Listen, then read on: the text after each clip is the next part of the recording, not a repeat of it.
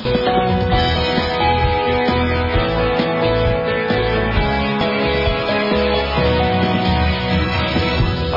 on digital media, iTunes podcast, smartphone apps, and from the online website. This is Outlook, the talking newspaper for Coventry. Welcome to Outlook. I'm Peter Walters, and this edition is being recorded on Wednesday, the 2nd of August, 2023. Coming up in the programme, our ramble round Coventry's architectural treasures stops this week at St John the Baptist at Spon Street, one of the most interesting churches in the city. We'll also be hearing about the life of Coventry-born Vince Hill, who died a week or so ago. We're also hearing about rowdy dogs and owners and what to do about them, and that's an article written by Donna Ferguson and read by Sue. There's the astonishing story of the US adventurer who claimed to have reached the Earth's northernmost point, and the Fleet Street reporter who smelt a rat. It's a good tale, that. That's taken from the Express and read by Bill. Susie Dent on how our slips of the tongue help the English language evolve. And finally, Dave and Graham visit Derby, starting with the Derby Computer Museum. But first, here's the news this week from myself and Elaine. Outlook News. A Coventry care home resident felt like a queen when she received 233 cards on her 102nd birthday. Born in 1921, Phyllis Deacon from Herald Lodge in Canley joined the Royal Air Force at aged 18 in 1939, where she stayed for 5 years until she and her husband Wilfred married and honeymooned in London. On their return to Coventry, Phyllis and Wilfred started a family, having 2 children named Anne and John. Phyllis worked as a wage clerk. Later in life, when she retired, Phyllis's hobbies were focused on arts and crafts at the Women's Institute, where she would sell her paintings, drawings and pressed flowers on a Wednesday morning. In 2021, at the age of 99, Phyllis made the decision to move into Herald Lodge, where 1 month later she celebrated her 100th birthday. This year, when Phyllis woke up on her 102nd birthday, she was showered with birthday cards and gifts. Travelling from as far as Scotland, Phyllis's family couldn't wait to spend her birthday doing all of her favourite things. In the morning, singer and performer Gemma Richens serenaded Phyllis while she and her family sang and danced along to some of her favourite songs. A popular music teacher has retired after 40 years of teaching at the same school he attended as a pupil in Coventry. Dave Barrett stepped down from his role at Foxford School in Longford on July the 21st. Dave grew up in Coventry and went to Little Heath Primary School. He was employed by Foxford School in 1983, having previously studied there from the age of 11. He described his time at the secondary school as amazing, with highlights including attending Notting Hill Carnival and Foxford Fun Days. Students from years gone by have reminisced about their own experiences, describing the 59-year-old as a legend.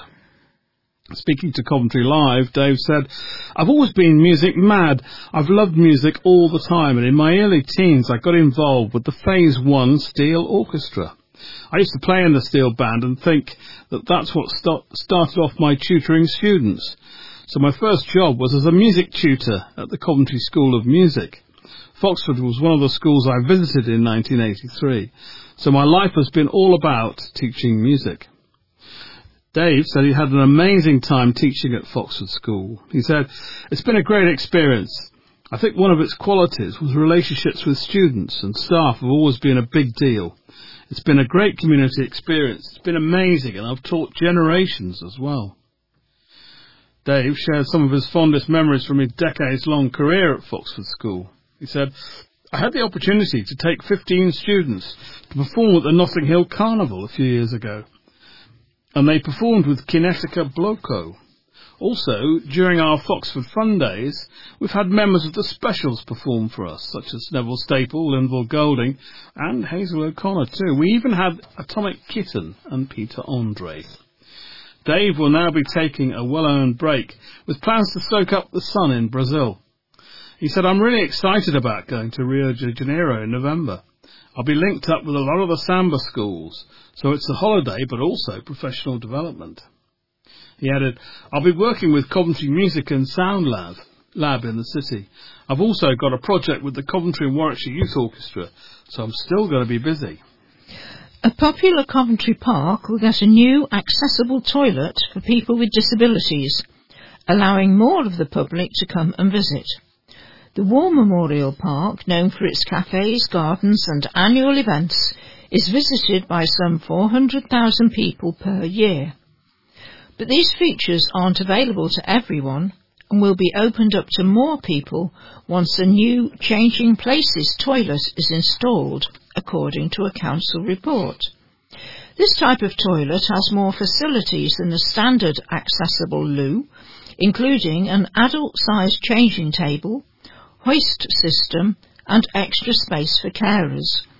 It meets the needs of people with severe disabilities and conditions affecting movement, according to the Changing Places campaign.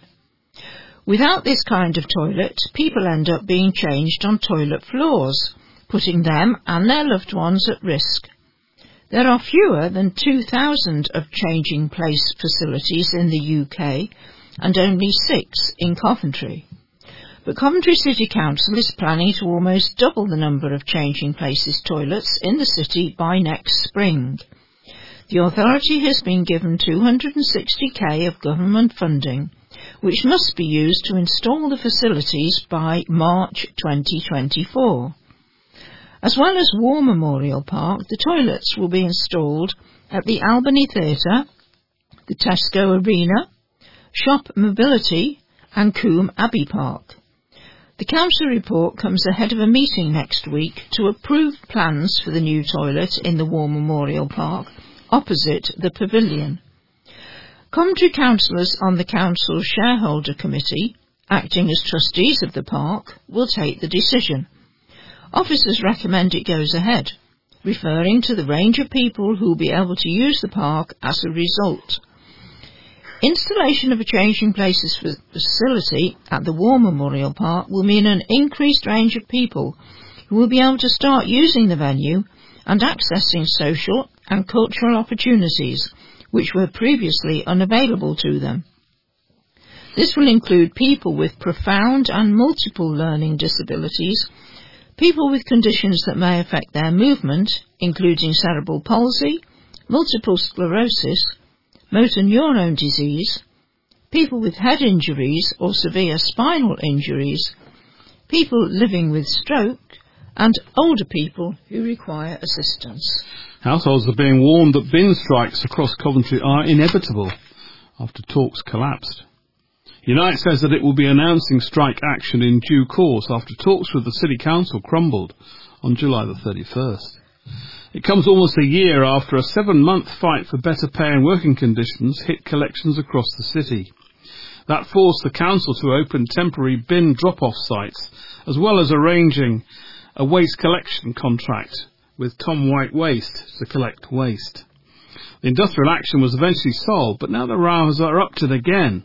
This time it's over a move to scrap a condition that allows refuse workers to leave work when collection rounds are finished, rather than stay until the end of the working day.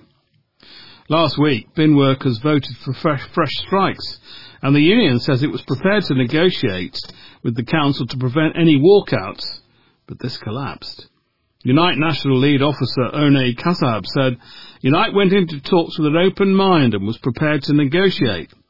Unfortunately, rather than talk, the City Council issued ultimatums and threats and refused to negotiate in any meaningful way. It's clearly intent on disregarding labour principles and forcing wages and terms and conditions downwards for both the refuse workers and its other staff. Negotiations have collapsed, and Unite will be announcing strike action in due course. Coventry Live contacted Coventry City Council about the talks yesterday and the looming threat of industrial action, and is awaiting a response.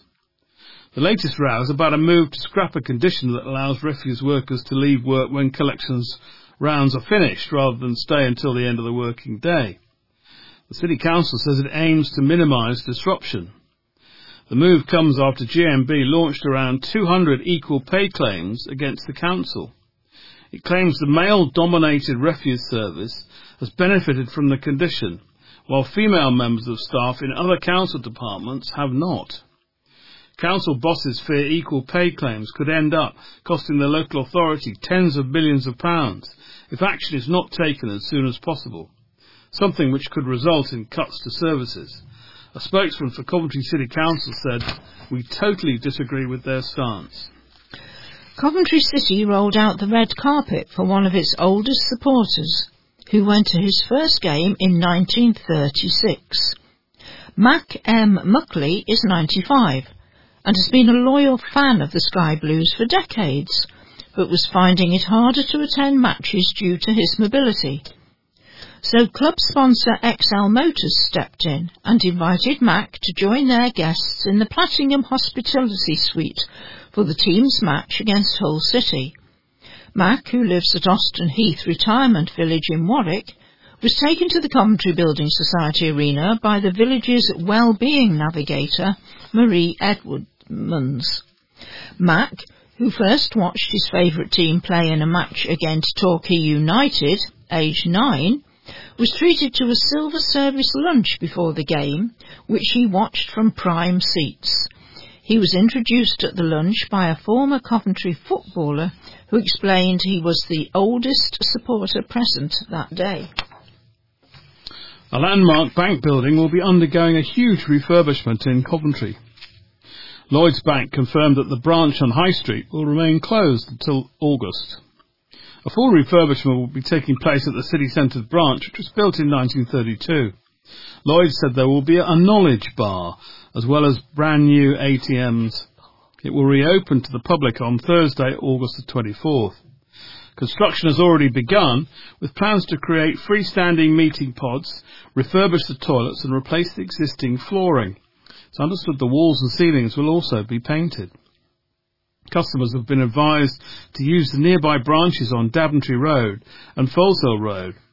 Alternatively, people can use telephone, mobile and online banking, as well as the post office.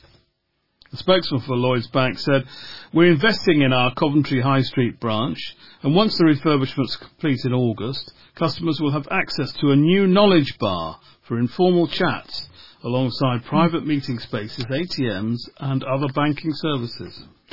Coventry City FC has announced plans to open a brand new store at the CBS Arena. Construction has already begun, and the space will be fully transformed in the coming months, they said.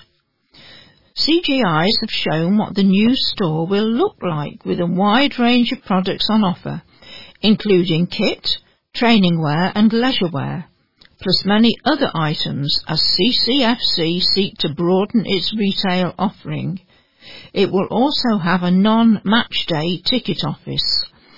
Customers can find the soon-to-be open store in the corner of the south and west stand of the CBS Arena. Owner Doug King said the opening date will be confirmed shortly. Supporters shared their delight for the plans for the brand new store at the arena. Dave Pinner said, "It seems like we are starting to be run like a proper club and business, and long may it continue."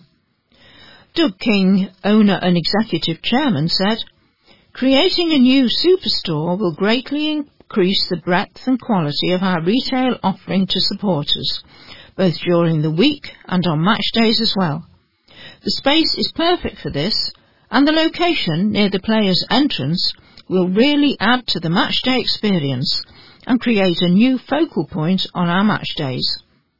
Razul Daidarzadeh, head of retail at Coventry City, added, "We are delighted to reveal plans for the new superstore at the CBS Arena. Increasing the range of our retail products, as well as the quality, has been one of my priorities since arriving at the club, and moving to this new space will allow us to do that, as well as providing a higher quality retail experience for our supporters on match days and through the week. Travellers have been evicted after setting up camp at a popular park in Coventry. Caravans were seen at Stoke Heath Park on July the 29th. The number of vehicles were seen parked on the land in Stoke Heath on Saturday and Sunday, July the 29th and 30th. Coventry City Council confirmed that the group were told to leave the site by 9 a.m. on Monday, July the 31st. Damage has been done to the gate, which must now be repaired, officials say. The site has now been vacated, said Coventry City Council. Data from a Freedom of Information request also revealed that the cost of removing unauthorised encampments from public land has tripled over the past 5 years, according to Coventry City Council. A local authority spokesman previously said that they were aware of ongoing issues and will do whatever they can to protect access to public grounds. A spokesman for Coventry City Council said notice was served yesterday, Sunday, July the 30th, by the police for them to leave by 9 a.m. this morning, Monday, July the 31st. It's now been vacated and will be putting in measures to protect the site until the gate is repaired. A company is appealing for donations of empty milk cartons so that they can be turned into medals. The Team Recycle project, run by the Coventry Trophy Centre, is making medals for the Oslo Marathon in Norway from recycled plastic milk bottles. Most of the containers were collected from students across the city, but the firm says the summer holidays mean supplies are now dwindling. They must complete the project by the 31st of August.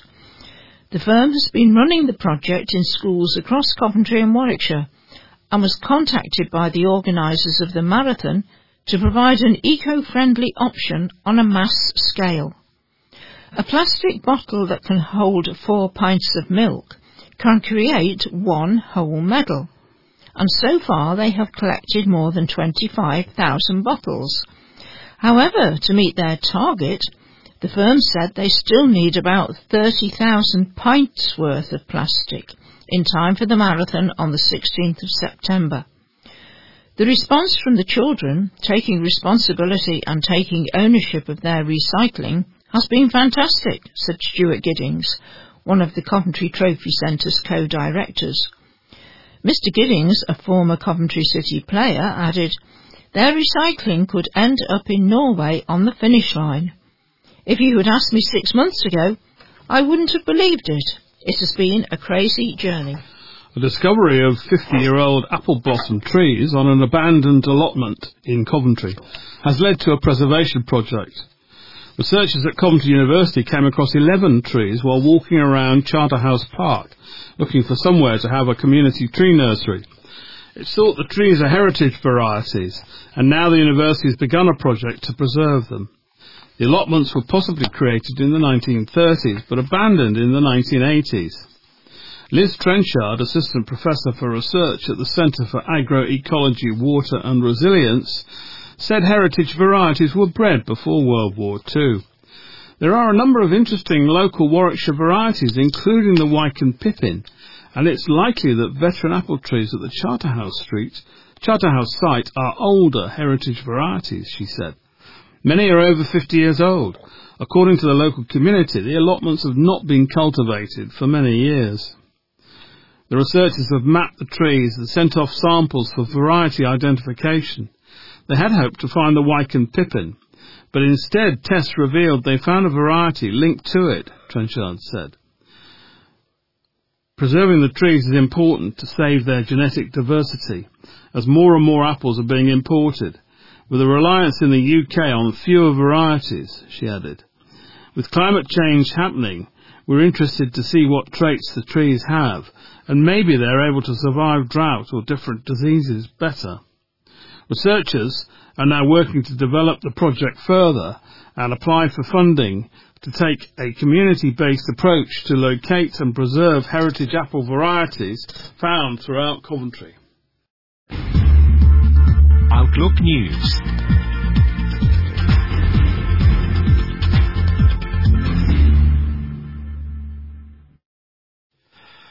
Thanks very much to Elaine and myself for the news. just to continue with one or two quick notices. The sunrise time this week is 5:28 a.m. Sunset of 8:56 p.m. I've just been handed a short note to read out to you. The consultation period for the closure of railway ticket offices has been extended to the 4th of September. Now, if you need more details on that, please contact Resource Centre. Speaking of which, Hugh is here in the studio, so here he is with this week's Resource Centre News. Thank you very much. We should just say about that, there's a petition that you can sign online, and the address is hugely long, so what we suggest is that we'll give that address and the link to people in reception, so either Heather or Carol, and if you would like to add your name to the petition to prevent the ticket offices, particularly in Coventry, closing, then that will be a way of doing so. There are other methods as well. Elaine here has been distributing postcards that express objections to the plan. There are more on the way, are there not? Well, I would expect them to do a reprint because the date has changed and they ran out of the others. Good. Okay, so that's fine. So it's a very important issue. Everybody I've spoken to here has said that they would be absolutely lost if, without the ticket office at Coventry Station. And given that it is a major city, it seems nutty that it should be one of the ones that is earmarked for closure. It's said to be one of the busiest railway lines in the country, the Coventry-London link. And it's just insane, but there we are. I'm sure, given the strength of feeling on that, I think that, it's likely that hopefully, well, we'll cross our fingers, that we can, effect a change there.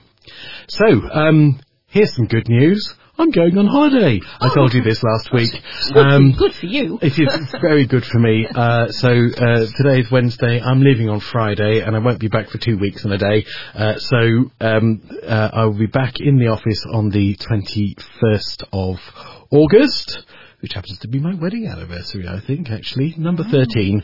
And then and Rosie's going to be away next week as well, so you won't see her. We've got various people going away over the next couple of weeks, or a month or so, it being the season. Might be a little light on staff every now and again, so please bear with us. We do have to have a rest from you lovely people from time to time. I don't mean it like that, but we do, we do have to recharge our batteries.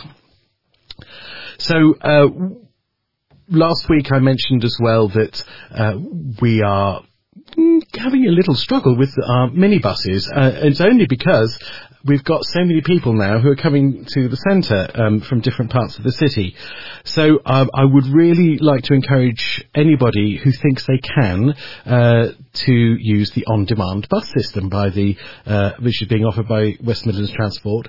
It's very easy, actually. You can phone up. There's a number you can phone up and order a bus, and it's unlikely to come directly to your house, but it'll come to a place near there. So if you're reasonably mobile, reasonably confident about getting to a point where the bus can pick you up, it can be quite a good option. I've seen a couple of people start to use it this week a bit more, and they've not had any problems at all. But it does go to your house. It's not always that you'd have to walk somewhere. No, it's not always, but it depends on where your house is, for example. So there are some people who have to go to the end of the road to get to it, yes, to get the bus. But if they can get to your house, then they will. Yes. Anyway, it's definitely worth having a look at that. We can help you. We can give you some more information if you want, but you can phone up the company and they will take your booking. I think you might have to pre-register. If you're super duper on your phones, there is an app that you can use as well that will tell you where your bus is and how long it will take to get to you, etc., etc. Like buses, they're sometimes subject to delays, particularly in wet weather. But for the most part, in the middle of the day, which is when we operate, the service tends to be fairly okay. So if you're so minded to have a go at that, and the advantage to you is it's cheaper. It's £1.50 for a journey, and therefore £3 return, as opposed to £6 that we have to charge. So, it might also save you a bit of money here and there. With which you can buy extra raffle tickets. Oh, you're brilliant. Thank you so much. Raffle tickets are on sale now. They are £1 a ticket or £5 for a book of 5. That's amazing value, isn't it?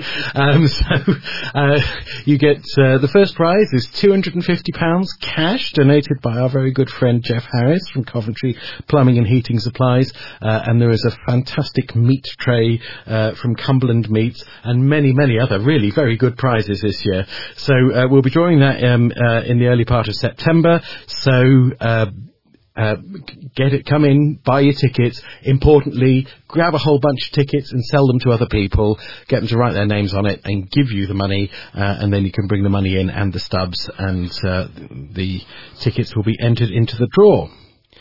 Now, we were just looking at various things that were going on around the place, and those of you who attend the Macular Society meeting every month may well be aware of this already, but others who don't go to that meeting may not be.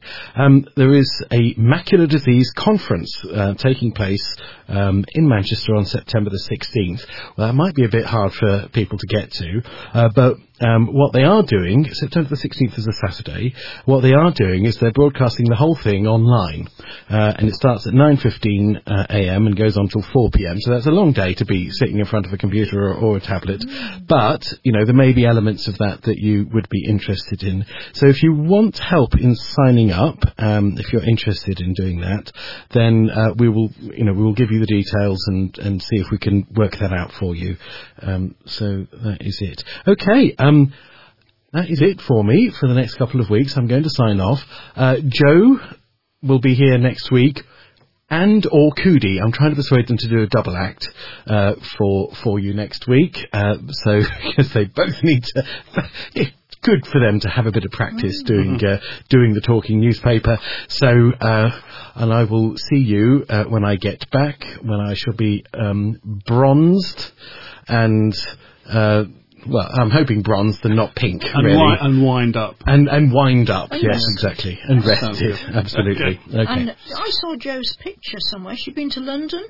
She has, yes. Joe went to a conference in London. We have been awarded, or we're part of the Global's Make Some Noise campaign. I talked about this a couple of months ago on the Talking newspaper.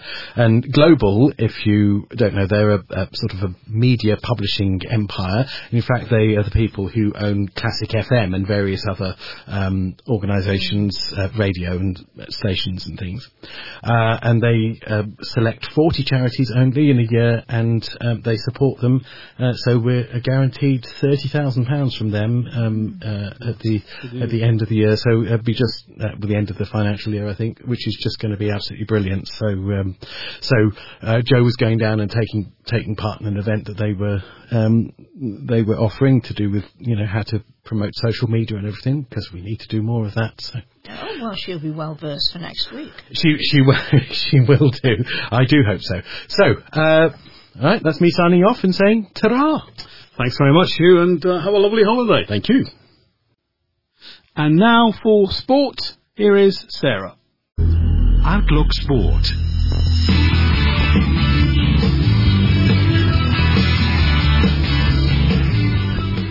Well, hello there, listeners. And first of all, let me start with a sort of apology for last week. I know Sheila said I was away. Well, I wasn't away on holiday, but I was away from the studio because I was part way through my 4th consecutive course of antibiotics, and I did not feel a very well bunny. Anyway, be very afraid, folks. I'm back now, as are the mighty Coventry City. Yes, Coventry start their season on Sunday. Yes, I did say that, Sunday this week, with an away match at Leicester. Now, the kick-off time is 12 p.m, So if you're going to catch it on whatever television channel you find it on, or on CWR like me, 12 p.m. kick-off. The first home match is against Middlesbrough on the following Saturday. That's August the 12th. Again, that's an early kick-off at 12:30. Although before then, on the Wednesday night, I think that's the 9th, at the usual evening time of 7:45 p.m, we face AFC Wimbledon away in the Carabao Cup. So the season's certainly ramping up with aplomb. Now, I thought I'd give a bit of audio description here to our new home shirt. We've reverted to the old traditional sort of sky blue and white, quite wide vertical stripes. And we have the rather nice logo across the chest. It's not very big. It says King, and I think the second word is Shines. I do know that King, of course, is the firm owned by Doug King, who in turn owns us. But it's very nicely done. But it's got a big K, obviously for King, and a big S, but as in the last word, the last letter of Shines. So, all in all, I think that's quite a good one. Now, we have actually been quite busy because we've been playing quite a lot of friendlies. Started off away to Forest Green Rovers and we won 0-4. Then we were away to Shrewsbury. Now I can't actually find out that result because according to the website it says for all the friendlies 0-0 and I know they weren't. Anyway, the third match was against MK Dons and we won 1-5. And my friend tells me their 1 goal was a penalty which we conceded virtually straight after the start of the match. But apparently our coach had been held up in the traffic, so we got there very late and literally had no time to do a warm-up. It was just off the coach, on with the kit, out on the field, get playing lads. Anyway, we finished the series of friendlies with an away match against Exeter, who we beat again, 1-2. My only sort of in all of this is that all of those teams are either in League 2 or League 1, i.e. 1 or 2 leagues below us. But what Mark Robbins, our manager, seems to have been doing is using these pre-season matches, as they're called, to size up who he's bought, how people fit in, what our team looks like. And my gosh, have we got some new names for me to introduce to you. I mean, just looking at the team sheet that started at Exeter, we had Brad Collins in goal, a Bobby Thomas, a Joel De Silva, Tashuhari Sakamoto. Now I know we bought him and we're rather excited about him because although he's quite small for a footballer, I believe he's 5'5" or 6, he is a Japanese international. So hopefully that looks good. And then we have an Ellis Sims, but I'll say a little bit more about him later on in my and finally slot. And now, over down in New Zealand and Australia, we have the Women's World Cup, talking about football carrying on.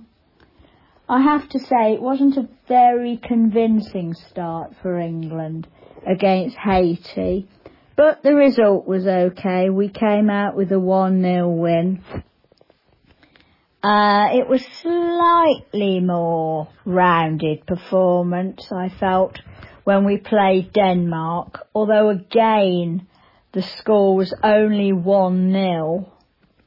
And my gosh, the Danes came close to scoring and equalising in one of the closing minutes when they hit the woodwork. Still, at time of recording, which is Monday, we play China tomorrow to see who gets in to the next round. Now, this is the 9th appearance of the Women's World Cup. Started in 1991, and of the 8 occurrences so far, America have won 4 of them. And Germany have won 2. Although I did hear last night that Germany lost. Oh well, come on Serena and you women, get going, you can do it, we want to see you in that final. Well, the Ashes cricket concluded yesterday. You know, the Ashes, named after that hypothetical pot of ashes from the late 1800s when Australia beat England at the Oval, and apparently the Ashes is meant to be the Bales. But hey-ho, it doesn't exist anyway, but it makes for a good cricket tournament against the Aussies. Now, the women had already drawn their Ashes series 3-3, meaning that Australia kept the Ashes, because when it's a draw, the team that already has the Ashes from previous competition gets to keep them. Now, the men's side was slightly more interesting because the last test, which was in Manchester, had been, believe it or not, rained off, with England in a very good position. So, you know, England were kind of claiming it as a sort of hollow victory, but it wasn't on the scoreboard. So going into this final match, it was 2 to them and 1 to us. Now, both sides batted their first innings and did roughly the same. Then England went in and did roughly the same, plus over 100 more, and set Australia quite a good target to chase of nearly 400. Unfortunately, their batsmen got stuck in and seemed to be clanking up the scoreboard. But then, rain stopped play on Monday lunchtime, and they didn't resume until 4:30, with Australia needing around 150, but they'd still got 7 wickets left, so. But then it all went rather well, as one after another they were all run out, bowled out, you name it out, and sweet words to an English person's ears. Oh dear, Australia are facing a mini collapse. So, in the end, England won by 49 runs and squared the series, although again, sadly, Australia get to retain the Ashes. And it was rather fitting that the very last ball of the game was bowled by Stuart Broad, who 2 days previously had announced his retirement from the game. Stuart has been a great long-serving batsman, bowler for England, and has taken over 600 wickets. Meanwhile, over in South Africa, the women in very short skirts with those weird letters on the back are playing in the Netball World Cup. Well done to England, Scotland and Wales, all of whom have progressed past the initial stages and are now in the real competition. to be truthful, I might start watching if England get to the semis, particularly if we play Australia. And then in Japan we've had the Swimming World Championships, or Aquatic Championships, to give it its proper title. Great Britain this time did rather well, with 8 medals, meaning that going into Paris next year with the Olympics, they are rather confident because many of our top swimmers, such as Adam Peaty, weren't there but will be there, all being well, in Paris. Gone are the days when the only ones who could swim were Australia. Sorry to any Aussies who are listening. But then in Belgium, a bit nearer home, we had the F1 Grand Prix, and I had to laugh because the sprint race, which is the race on Saturday over a shorter distance, was delayed due to torrential rain with a major drain flooding. Anyway, the race followed the similar procession behind the man from Holland, Max Verstappen. He now leads the championship by more than 150 points, and he has won 10 of the F1s this season. Oh, the only good thing was that our Lewis was 4th. Now, and finally, I mentioned one of our new players was an Ellis Sims. I'm talking about Coventry City now when I say we. Well, my friend rang me up and left a message. Oh, we signed that guy from Everton, Ellis Sims. And I thought she said Ellie Simmons. And I'm thinking, okay, where's she going to swim? And I quite decided she was going to ballroom dance onto the pitch every match with the referee. But that's just my warped sense of humour. Anyway, folks, don't have nightmares. Have a brilliant week. And I will hopefully see you next week. Bye. And now here's Dave with your postbag. This is Postbag.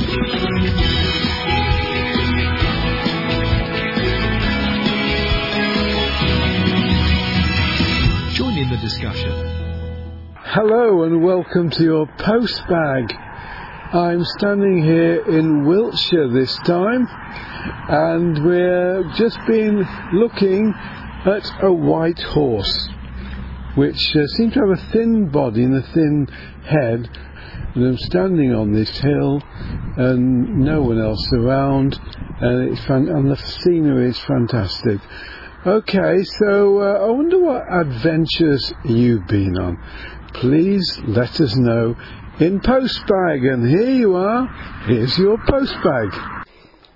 We were actually going to my cousin's funeral in Wiltshire. Derek was a farmer, but going anywhere with Graham usually turns into a great adventure.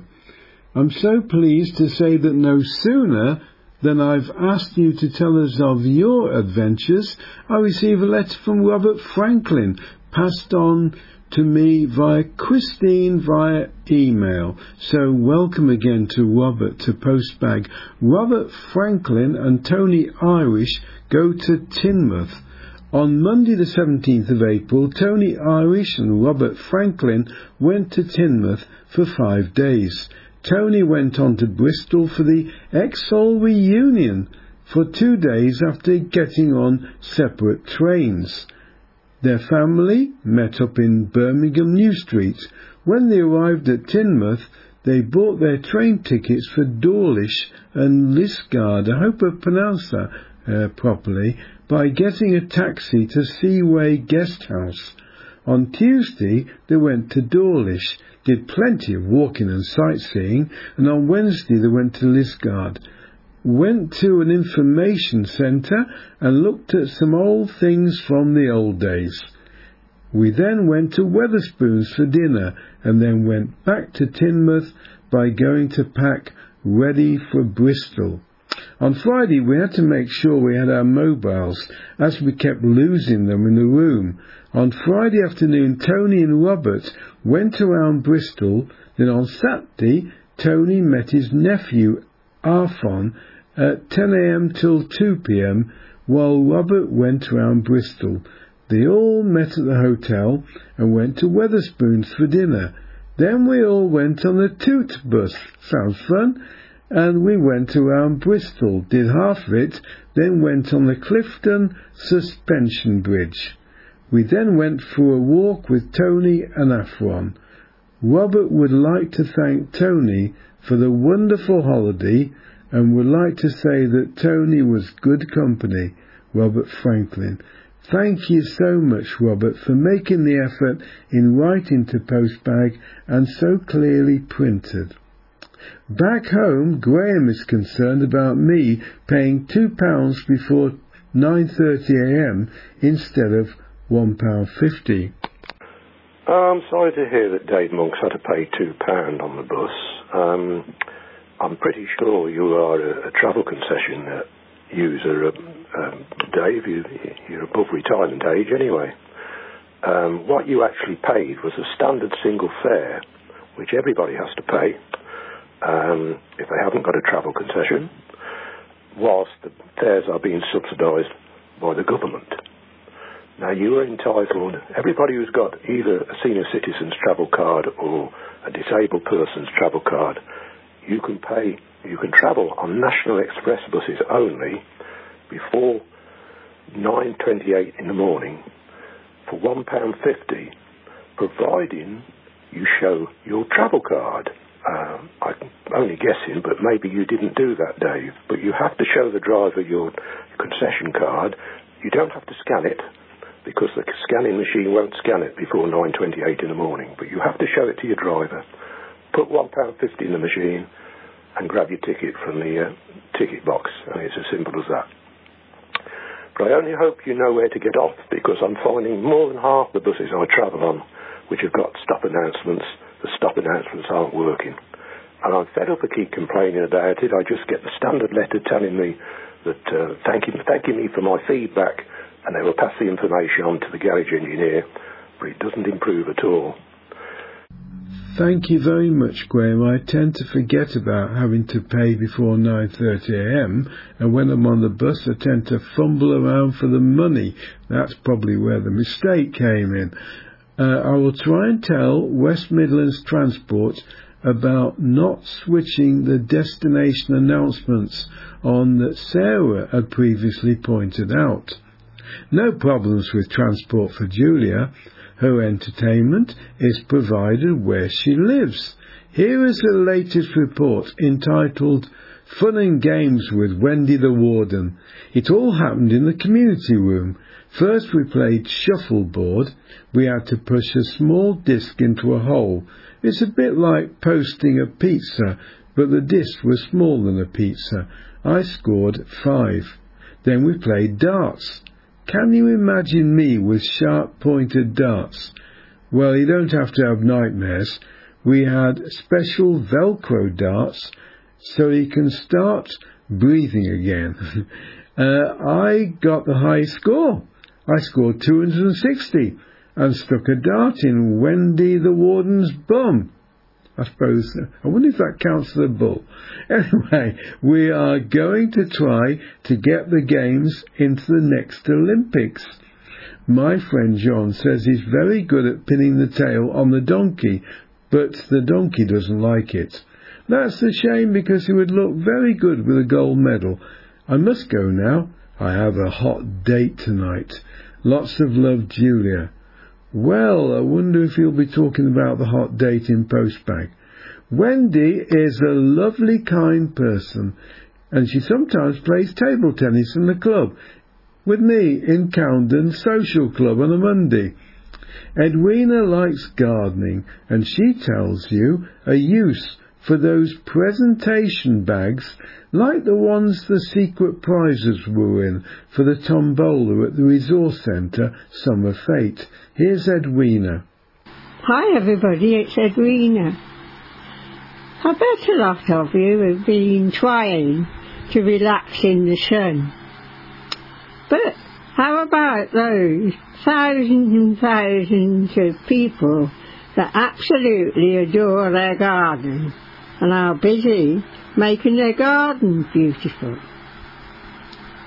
I thought I'd give you a very unusual tip that would help you to keep your plants lovely held in place.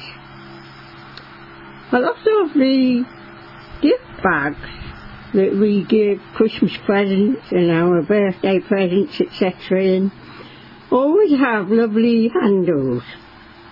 And a lot of those handles have got a little metal piece which just threads through the hole and makes the handle on the bag. If you take those off the bag, you can shave them. I have actually got one here to show David. It is a purple satin ribbon which has come off one of my gift bags. You can get string ones as well, and you can shave them because they're all different sizes according to the bag sizes. Keep them in a drawer, and you can tie some of your roses back or your flowers to stem. Keep smiling, everybody. Bye.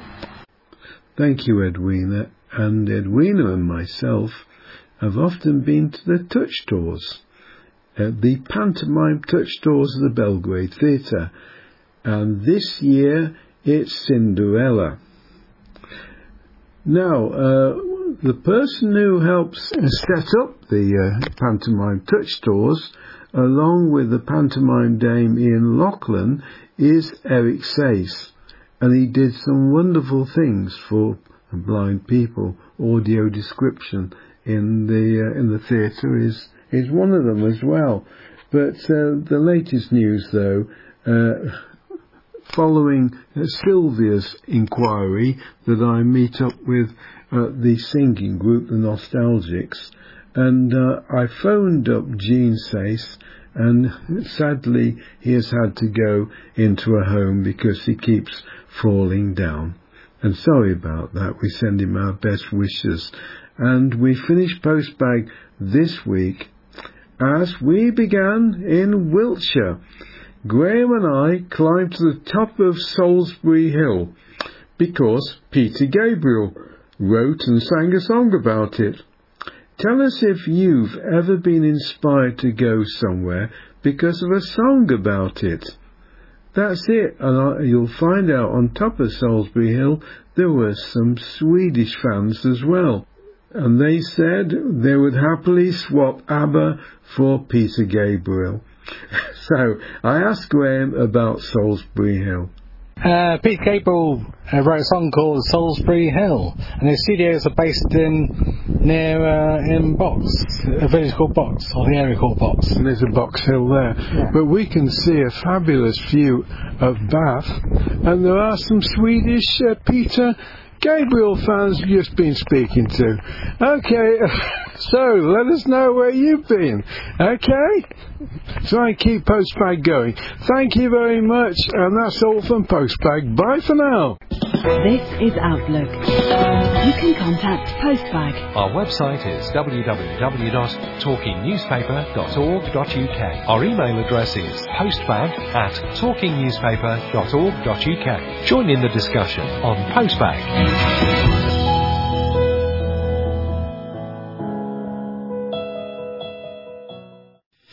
And thanks to Dave with Postbag. Margaret, this week, looking at some of Coventry's great treasures, is looking at St John the Baptist Church at Swan Street, one of Coventry's most important churches. Built on oak piles driven into the old lake bed, the Babu Laku, St John stands around 14 inches above the water in the appropriately named Fleet Street, named from the Old English flut, meaning to float. It was built on ground given by Queen Isabella in 1344 to the Guild of St John to build a chapel so priests could pray for her soul and the soul of her murdered husband, Edward II. In 1357, it was served by 2 priests. One was Robert de Warham, who lived in a hermitage attached to it. As the building grew, it took in more priests, first 6, then 9, then in 1461, 12. The church was used and maintained by the United Guild of the Holy Trinity, based in St Mary's Hall. In their day, there were 5 altars, the high altar, and altars dedicated to St John the Baptist, the Virgin Mary, St Catherine, and the Holy Trinity. These were the 4 guilds that formed the Trinity Guild. In 1546, the commission preparing for the guild's dissolutions reported that Bablake employed 9 priests who celebrated divine service daily and had their own rooms within the college precincts. The college took up the area of the present quadrangle. Attached to this college was also a school maintained by the Trinity Guild. In December 1547, an act was passed for the suppression of all colleges, chapels, chantries and guilds. Holy Trinity Guild was suppressed, and their church, St John's, and its contents were granted to the corporation for a penny a year. It was put to various uses, and from 1607 occasional lectures and services continued. It was used as a prison for Scottish prisoners during the Second Civil War.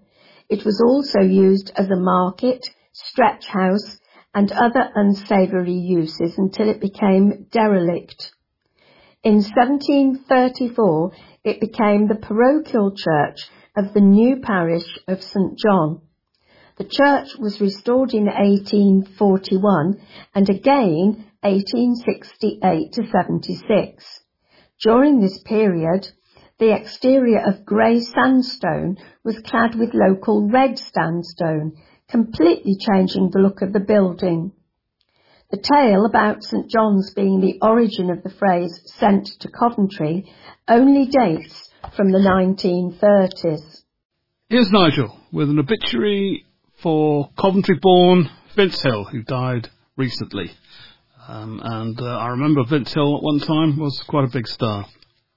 A former coal miner and apprentice baker, Hill had been a member of a vocal group called the Raindrops in the late 1950s before striking out on a solo career. He had his first hit on his own in 1962 with the Rivers Run Dry and followed up with singles like Take Me to Your Heart Again in 1966, a cover of Edith Piaf's signature song La Vie en Rose, and Love Letters in the Sand in 1967.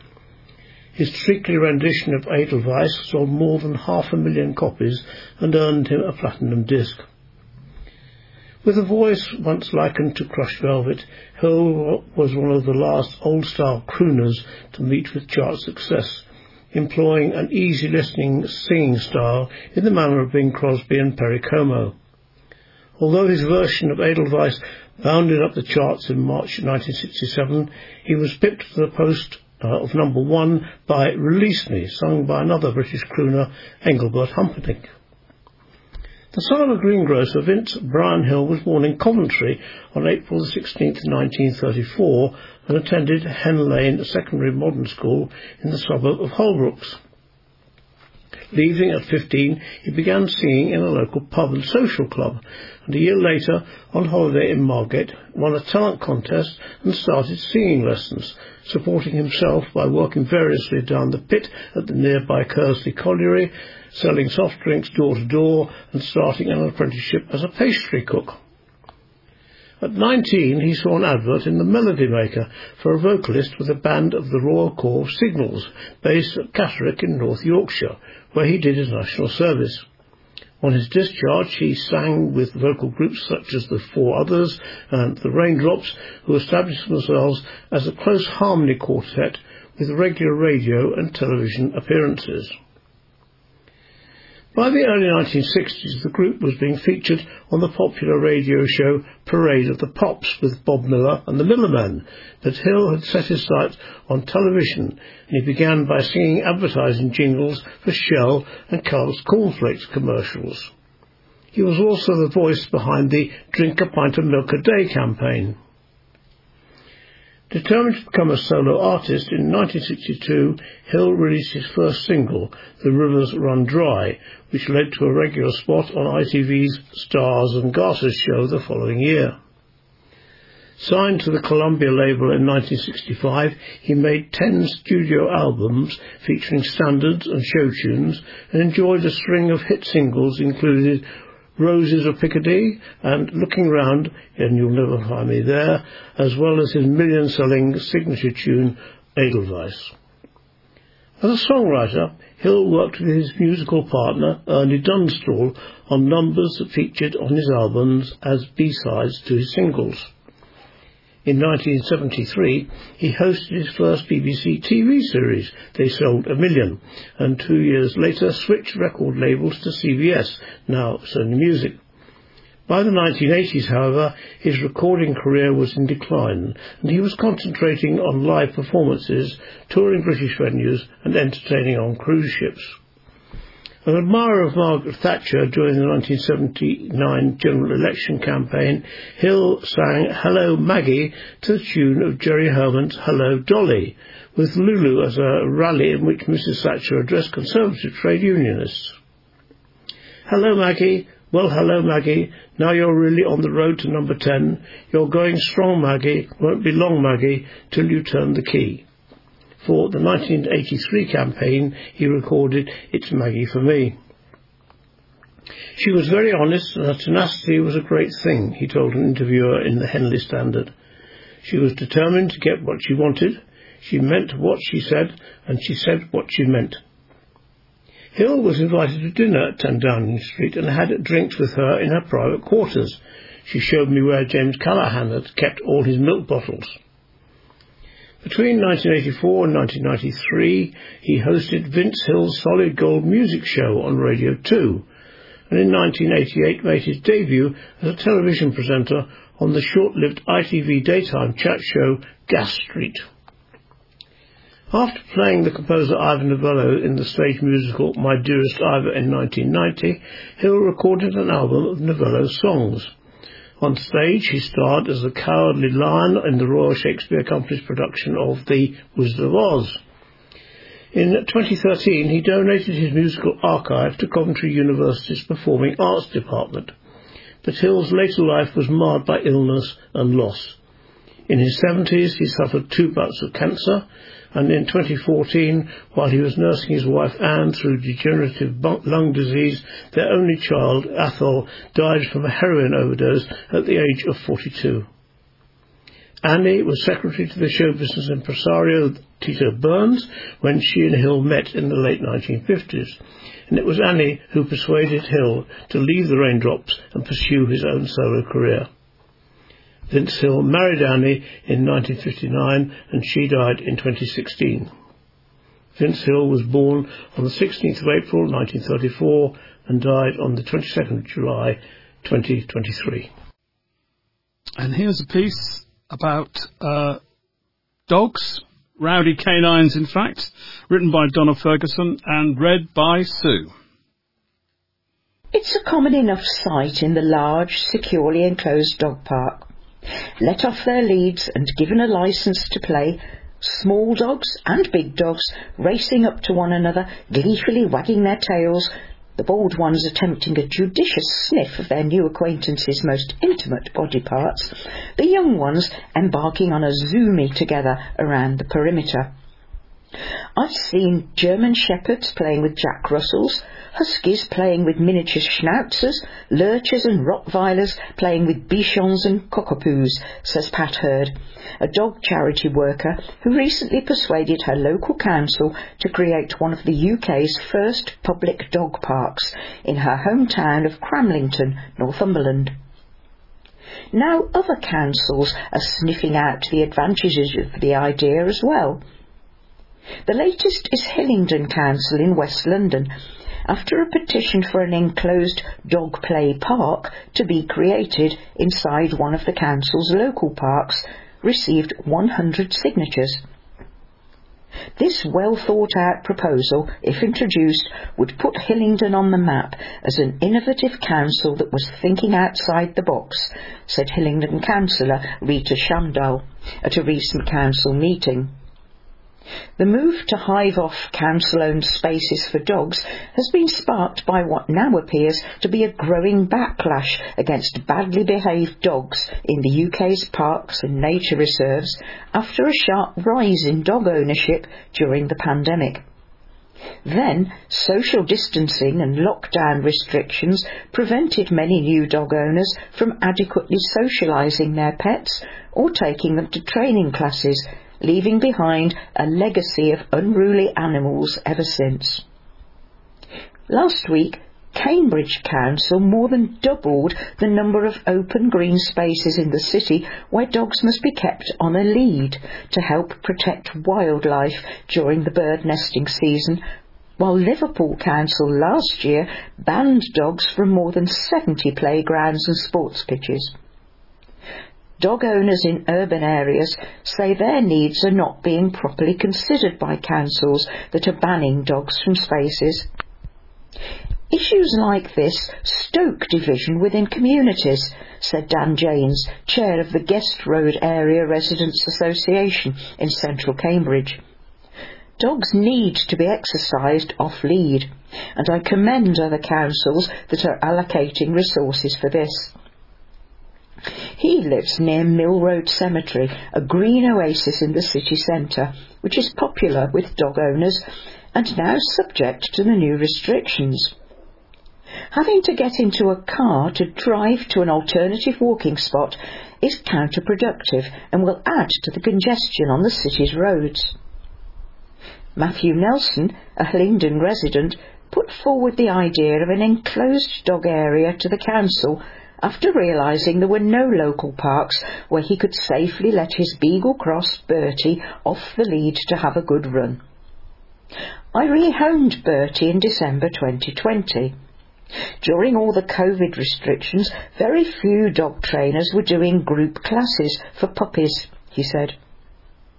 Owners need dedicated spaces to go to train their dogs off lead, and offering such a space in the local Dowding Park would give owners of reactive dogs peace of mind, he said, especially if the council agreed to let the dog park to one owner at a time in half-hour slots for a £2 fee.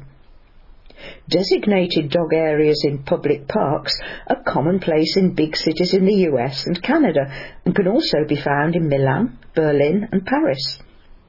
But in the UK, most dedicated dog spaces are in privately owned fields in the countryside, which must be rented, typically for about £10 an hour. In Cramlington, the council's fenced-in dog park is entirely free to use. Formerly it was an empty green space within Alexandra Park, which already contained a children's playground, skate park and football pitch, all spaces where dogs were not welcome and could be a nuisance. There was clearly a need. Owners wanted somewhere safe they could let their dogs off, said Hurd, a town councillor, who runs Dogs First Animal Rescue. Dogs were encroaching where kids wanted to play. She suggested the idea to her fellow councillors after noticing lots of dogs coming into her rescue shelter with behavioural problems. During COVID, an awful lot of people went out and got dogs who hadn't had dogs before, and with social distancing they didn't let their dogs off the lead or meet up with other dogs to socialise, she said. Unsocialised dogs can appear to react aggressively to people and other dogs, especially when they are on a lead and unable to run away. Dogs learn to be dogs by playing together off the lead, she said. After a public consultation, the council allocated £20,000 to the park's creation, and it opened in March. We're hoping to open another one, said Hurd, who often visits the park with her 5 pets. So many people have made friends through their dogs making friends with other dogs. We watch the dogs enjoying themselves. You can't help but smile. She helped to design the space to ensure that there are no 90-degree corners where dominant dogs can pin other dogs and make them feel threatened. In a dog park, dogs realise chasing can be fun. This is taken from the Express and read by Bill, the astonishing story of the US adventurer who claimed to have reached the Earth's northernmost point, and the Fleet Street reporter who smelt a rat. It was one of the biggest stories of the new century. In September 1909, American explorer Frederick Cook returned from a 2-year expedition, during which he claimed to have become the first person in history to reach the North Pole. It would spark an incredible series of scoops that ultimately undermined Cook's claim and sparked an astonishing row that echoes down the ages. The amazing news of Cook's triumph caused a media stampede, with correspondents and photographers dispatched post-haste to Copenhagen, where the explorer, a physician by training, was heading to trumpet his return to civilization. Among them, to cover the story, was former Daily Express man Philip Gibbs, then 32 and an experienced Fleet Street hand. Waiting in the Danish capital for Cook to arrive, Gibbs enjoyed one of the more fortuitous breaks in journalistic history. While drinking a coffee, he was introduced to a woman called Dagmar Rasmussen in a cafe after she was pointed out to him as the wife of one of Cook's fellow explorers. Rasmussen revealed that, first thing the following morning, a boat would be leaving Ellesnor, some 40 miles northwards, to meet the ship carrying Cook before it reached land. Here was the chance of an exclusive angle on a huge story, and Gibbs grasped it. With no more trains for Ellesnor that evening, and rules against driving at night outside of the city, Gibbs offered a taxi driver a large fee to risk a fine and drive him and Rasmussen to the eastern Danish city to catch the boat. Finding a driver who agreed, they made it to the docks, where Gibbs waited nervously while Rasmussen went to ask the director of the boat company if they could find space. The reporter's hopes faded as he watched their conversation from afar, the body language suggesting he was disappointed by what she was being told. "He won't take us," Rasmussen told him. "Hard luck," said Gibbs. "But he will take you," he added quickly. Rasmussen explained the director had been so inundated with requests from friends of the returning explorers that he had decided to refuse them all, for fear of appearing to favour anyone. But, hearing that Gibbs was a journalist, he decided he could give the British reporter a place without causing offence. So, the following morning, Gibbs was on the boat, heading to intercept Cook's ship. As they stopped alongside it, Gibbs climbed up a rope ladder and onto the deck, where he was greeted by a man with an untidy moustache and wearing a shabby-looking suit. "Dr. Cook, I believe," he said, as he shook hands with the explorer. So, while the world's journalists were gathered on the quayside waiting for Cook to arrive, Gibbs was interviewing the man they were all desperate to speak to. And when Cook reached land and was mobbed by an ecstatic crowd, Gibbs went to an out-of-the-way hotel to write up what was the biggest story of his career so far. Yet, as he sat down to write it, Gibbs hesitated. He was troubled by what Cook had told him about leaving his instruments and observations in Greenland to be sent back to America. and there was something about Cook that did not sit comfortably. A hint of evasiveness, a quickness to anger when questioned, and a nervousness when he was called to go on deck to wave at the crowd. All these combined in Gibbs's head, and by the time he came to write his article, he firmly believed Cook was not the discoverer of the North Pole, but a liar who was perpetrating an audacious fraud. While the obvious approach to an article like this would be to simply repeat what Cook had said and describe what it had been like to stand next to him as they approached Copenhagen, he did not want to publicise a claim he now believed to be untrue. So he wrote an article that focused so intently on the question of whether Cook really had reached the pole, it was obvious he thought his claim would not be taken at face value. Gibbs would later remember that, when I handed it in to the telegraph office, I knew I had burned my boats, and that my whole journalistic career would be made or marred by this message. Susie Dent on how our slips of the tongue help the English language evolve. Read by Margaret. For a linguist, eavesdropping is a necessary art. The lexicographical kind is not quite as mischievous as the word's beginnings suggest. To eavesdrop was once to stand beneath the eaves drip of a house, the ground onto which water would drip from the eaves, and tune in to a neighbour's conversation. In our case, it's not gossip we're hoping for.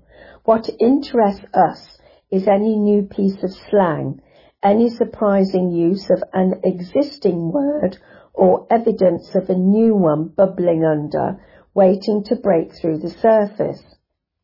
It doesn't end there. Lexicographers will also gleefully jump upon any slip of the tongue, not, as many might assume, in order to issue stringent usage notes in our dictionaries. Rather, we use such steps off the beaten path to chart the evolution of language, which so often changes by mistake. One of the most famous categories of mistake, which I have been charting for a while, is known as an egg corn, a term suggested by the US linguist Jeffrey Pullum for a certain type of linguistic error. The name is a nod to a regular mishearing recorded since the 19th century of acorn, and it is one that makes total sense, for acorns do look a little like little eggs sitting on nature's egg cups. In fact, that's the thing about these slip-ups. They tend to have a kind of internal logic that seduces the brain and allows us to assume that our version is the truth. Have you ever described a rumbustious individual as behaving like a bowl in a china shop? How a bowl can replicate the fury of a bull is unclear, but china and bowls do go together, so we blithely ignore that minor quibble and move on. Let's not linger on chickens coming home to roast. Often these mistakes arise because the original reference point is now lost. Blacksmiths are no longer firmly on our radar, which means going at something hammer and tongs, as though showering blows on a piece of iron with tongues hot from the fire, holds little significance to us today. Instead, some of us are sexing things up by going at it hammer and thongs instead. Similarly, many of us now happily describe ourselves as being on tenterhooks, because the standard version tenterhooks means nothing. To those in a cloth manufacturing district, however, it would make perfect sense. Tenters are the frameworks on which wet wool is stretched taut for drying. They would be set up row upon row in the open air. The metaphor rests on the idea that we are in a similar state of suspense. Yet today's tenterhooks has its own plausibility. It's as though we are so tense that we are tiptoeing carefully to avoid potential pain. Many recent examples can be hilarious. One disgruntled member of a school WhatsApp group liked to moan that a certain pupil was such a prima donna, as though anyone around before the release of Lucky Star was bound to be a diva.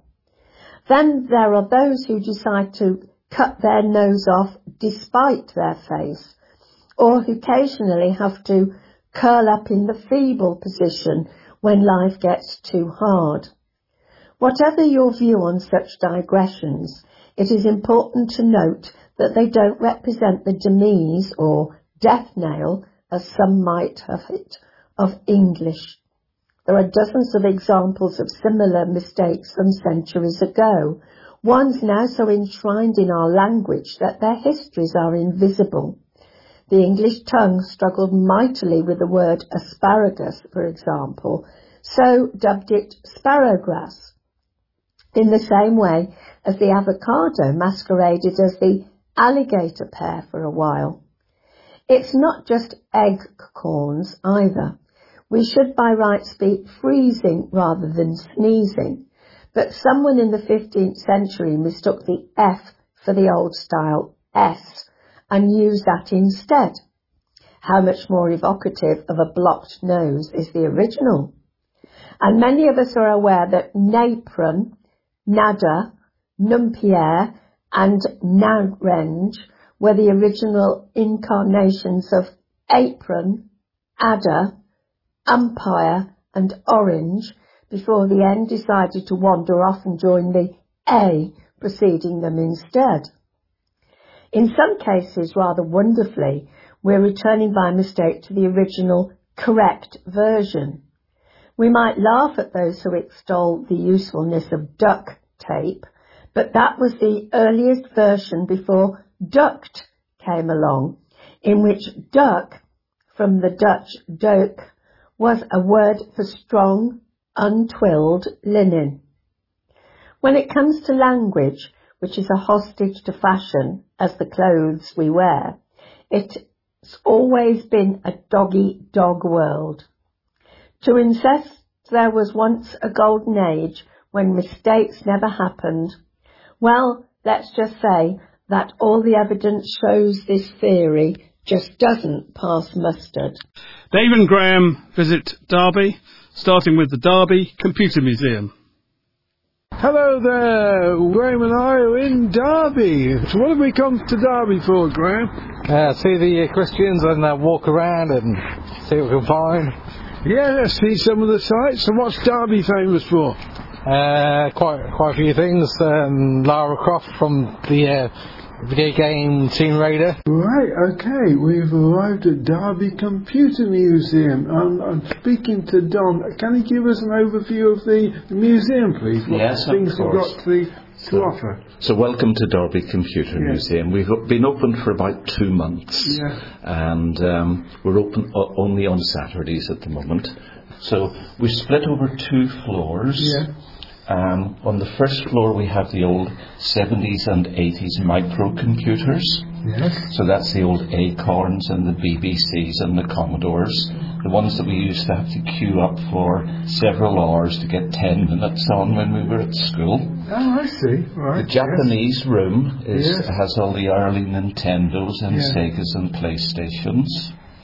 Then the British Computing and Gaming History room is where we have a lot of the British platforms, but they're playing the classic UK games houses. So things like Tomb Raider, Lara Croft. Right, let's go around. No, you used to make your own games up on the Sinclair ZX Spectrum, didn't you, Graham? It used to be quite fairly basic. We used to do games saying yes or no. We used to have the BBC Basics in school when I was at senior school in the 80s, And what sort of things do you do on a BBC basis? We used to type things out and then print things up, basically. Tell me about the Amstrads. Amstrad computers were founded by Lord Sugar. As in The Apprentice, yeah. Right, so what's that, Graham? On the FedEx Express, you used to load up games, and the Commodores used to load up games on cassette players. Made this like noise going. That's all noise it made, really. Right, we have a computer game. You know what's that? Jet Set Willy. Jet Set Willy. Yeah, it's based on a miner. A miner, yes, yeah, that's right. There's also a game called Monty Mole, which was to do with the miners' strike. We are playing Pong now. Possibly the first computer game where you play tennis. We have got Sonic the Hedgehog here, and that constant jingle used to drive me up the wall. So this is the game Micro Machines used to like race around like a table, like a worktop table, that sort of thing, and it was developed in Southam by a company called Codemasters. I was standing next to the Nintendo 64, and on it is GoldenEye. A friend, Henry Priestman, did the song for the Nightfire James Bond game, which was on the Xbox. Okay, that was fascinating, Derby Computer Museum. What do you think of it, Graham? Yeah, it's very interesting, yeah. Here is the star on the pavement. And who is it, Graham? It's Lara Croft, but from the game Tomb Raider. Well, we're on a riverside walk now along the River Derwent, which is a tributary of the River Trent. And what you can hear in the background is a weir, is the water rushing over a weir. Further downstream is a silk mill, and it was the first silk mill in Britain to be powered by water. Okay, we're walking by the River Derwent, so what's so special about this park? It's a park created by the Brewery Bass. Yeah, based in Burn-on-Trent, just not nearby. So, Graham, where are we off to tonight? We're off to see the Christians, yeah. Yeah, so we're going to have a meal at the Revolution of Cuba with the Derby Girls. Hello, we've just been to the Revolution of Cuba restaurant. I was speaking to one of the Derby girls, Louise. So, anyway, I understand Graham's written a song about you, the Derby Girls. That's correct, for my 50th birthday. Very nice indeed, very nice, great. So whereabouts are you from there? I live at Pentridge in Derbyshire. Derbyshire is beautiful, isn't it? It's very nice. Is it nice where you live? Yes, it's very peaceful. We've got lots of nature. We have a red-headed woodpecker comes in our garden. Really? Yeah. Oh, very and we have nice. pheasants and that come up the garden, and we have squirrels. And yes, it's very beautiful, and lots of little birds, lots of garden birds. Wonderful. So do you like Derby? The town centre, no, not really. I used to come a lot, but not anymore. Okay. I like a village pub now. Oh, great. That is nice. We are going to the flower pot club, aren't we? Yes, we are, to see the Christians. Yeah. So how long have you been into the Christians for?